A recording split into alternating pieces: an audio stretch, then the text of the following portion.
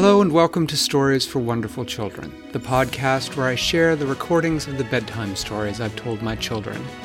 Tonight is the fourth night of our pre-Christmas story marathon with a new story every night. When last we left Winella, she was trying to decide what to do. She wasn't sure whether she should help the math fairies, help Strychnine, or neither one. And so in tonight's story, she travels to see her friend Flibbertigibbet, the king of the cats, and seek his advice. I hope you're enjoying the pre-Christmas marathon. Winella stepped off the Cat's Paw Highway. But she went on the Cat's Paw Highway? She had changed her clothes and gotten a good night's sleep and a good breakfast. And now she walked up the steps of Flibbertigibbet's palace. She really felt that she needed to have a talk with him. She looked for him first in the throne room, but he wasn't there. She figured that it was early, that perhaps he was in the kitchen. So she walked in, and he was indeed in the kitchen. None of the cooks were up yet. He had gotten up bright and early and was making himself some breakfast.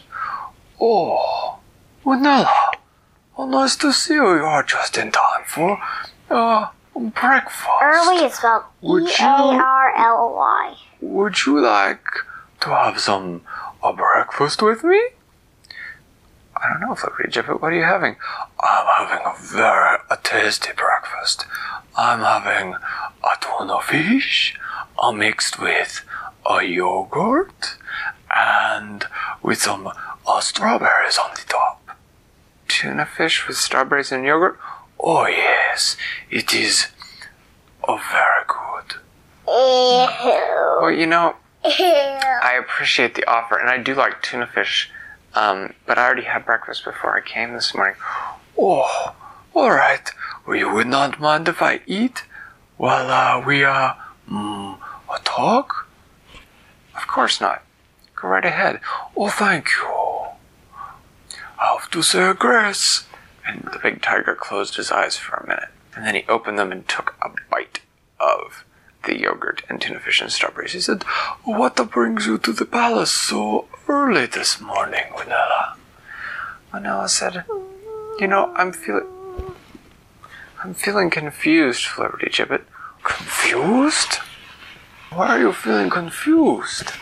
"Well," she said, "let me tell you about Integer and Strychnine and the math fairies."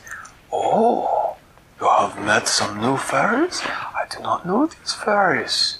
And then she told him all about Integer and the proof, and how Strychnine had come and she had changed everything in Integer, and how the math fairies had asked Winella to come and help them, and how she had found that she sort of liked Strychnine, and that even though Strychnine was messing things up in Integer, she was sort of nice, and she was sort of funny, and she was fun to play with. And Winella wasn't really sure if she's also a weird fairy. She is weird. Winella wasn't really sure whether she wanted to help the math fairies get the last bit of the proof back, because she thought that maybe Strychnine was right. Maybe things did need sort of changed a little bit in Integer. And so she just felt confused and wasn't sure what she should do. And Flibbertigibbet said, "Oh, I see. One moment, please." And he took another big bite of tuna fish and yogurt and strawberries. And he said, after he had finished, "Well, that was very tasty." He said, "Winella, I think you know already what you should do." She said, "I don't think I do." He said, "Let me ask you this question. What color are the colors in your room?" And Winella said, "Well, everything in my room is pink and blue except for the ceiling fan." "Oh." "The purple ceiling fan." He said, "And what color is the ceiling fan?" And she said, "The ceiling fan is purple." "I see." He said, "Now, tell me something." He said, "Suppose I do not like pink and blue." She said, "You don't like pink and blue?" He said, "Just suppose, so we can talk about it." And I said, "Okay." He said, suppose I come to a room and I decided that I am the king of the cats. Am I not? And she said, yes, you are. And he said, suppose I decided that I was going to repaint your room. I am going to repaint it to be a black and orange stripes, because those are much better colors than a pink and blue. And Manella said, well, but it's not your room. Ah, but I am the king of the cats, am I not? Yes, that's true, and I'm a lot of fun to be around, am I not? Well, yes, but it's not right. It's not your... Ah. So you think that even if I am the king of the cats, and even if I have helped you on many adventures, and even if I think that the pink and blue are not the nicer colors, and the stripes are much nicer colors, and I am a lot of fun to be around, and I even let you help with the repainting, you're saying that does not give me the right to repaint your room? And Manella said, no, it doesn't give you the right to repaint my room. It's not your room. It's my room. And Flibbertigibbet said, oh, I see what you mean.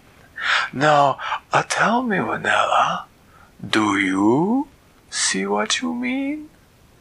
And Manella said, oh, I do understand what you mean. She needs to help the math fairies. You mean that Integer is like my room for the math fairies. It's their place. And even if Strychnine is fun, and even if I like her, and even if she has a good sense of humor, and even if the things she does are sort of silly and funny, that doesn't give her the right to change somebody else's place. Flibbertigibbet said, if you say so, it sounds to me like you have a very solid grasp of the situation.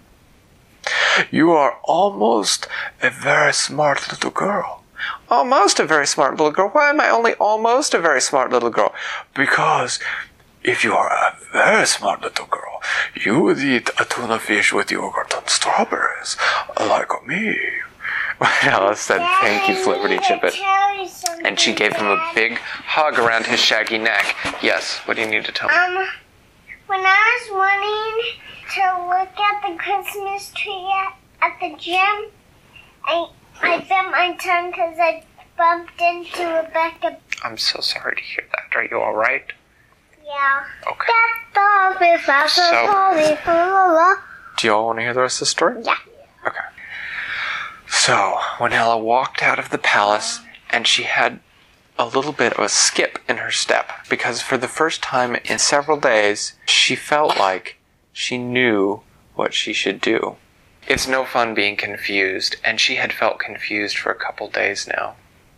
She wasn't really worried about how she was going to get the rest of the proof away from Strychnine. She had confidence that she would be able to do it. And so she took the Cat's Paw Highway, and she arrived back in Integer, and it was strange, because no sooner had she stepped off the Cat's Paw Highway and taken 3 steps than she found herself in a clearing. And there in the middle of the clearing, fast asleep on the ground, was Strychnine. When Ella walked up to her, she could see the piece of the proof sitting around her neck on a necklace. When Ella thought, I should just take it. I should just take it and give it back to the math fairies. It's not hers anyway. And when Ella thought, no, that's not the way I'm going to do this. And she put her hand on Strychnine's shoulder, and she shook her just a little bit, and Strychnine's eyes opened, and she said, well, hello, Manella. What do you want? Have you come to play? Manella said, no, Strychnine, I'm not come to play right now. Right now, I need you to give me the rest of the proof back. It's not yours. Strychnine said, no, come on, Manella, let's play. Manella said, I do want to play with you, and we will play, but not until you've given me what doesn't belong to you back. But how can we have fun? The math fairies are going to make everything stuffy and right. And Manella said, you know what, Strychnine? This isn't your room. You can't paint it tiger stripes. Strychnine laughed. She said, what are you talking about, tiger stripes, Winella? You're so silly. And Winella said, yeah, you know I am silly, Strychnine. But you know what else? Integer isn't your place. You need a place of your own that you can make silly and crazy and wonderful. And I will promise you this. If you will give me back the rest of the proof, I will search out a new place that you can make a land of your own, that you can make as silly and crazy as you want. And I will come and I will bring my friends and I will play with you there. And Strychnine stopped. And she looked at her. And she said, really? Really what? Said Winella. Strychnine said, really? You'll be my friend and you'll come and you'll play with me? And Winella said, well, yeah, I think you're fun, Strychnine. Strychnine's eyes filled with tears. She said, you know, I've never had anybody who was my friend and wanted to come and play with me before. She said, that's wonderful. She said, here. And she took the proof off her neck and she handed it to Winella. She said, you'll come and find me when you find a place? And Winella said, yes, I will. Strychnine said, okay, here. And she took a little gem out of her pocket. She said, here, when you find a place for me, you take this gem and you squeeze it as hard as you can and you think my name and I will come. And Winella said, it's a deal. And she held out her hand and Strychnine shook it. And then Strychnine left with a poof of fairy magic. Winella turned and she walked back to the Numeral Castle. Addition and Subtraction were out front playing a game that looked an awful lot like tag, except it seemed to be some sort of freeze tag, where if you got frozen, the other person gave you a math problem, and if you could solve it, then you got unfrozen. Winella thought that it actually looked kind of fun. As she walked up, Addition and Subtraction stopped. They saw what Winella had in her hand, and their mouths dropped open. They said, oh, you brought it back. Winella handed it to them. She said, Strychnine has gone away. She will not trouble you anymore. They said, hey, Multiplicia, Division, come here. Look what Winella did. She got it for us. The fairies all gathered around. They hugged Winella and they cheered, and then they took it inside and they reunited it with the rest of the proof. And then all 4 math fairies put their hands on it, and the proof began to glow, and it glowed brighter and brighter until Winella had to close her eyes. And she heard all the fairies heave a great sigh of relief. And when Winella opened her eyes, the Numeral Castle around her was so beautiful that it took her breath away. The walls were all smooth and even and perfect, encrusted with numbers made out of diamonds and rubies and emeralds.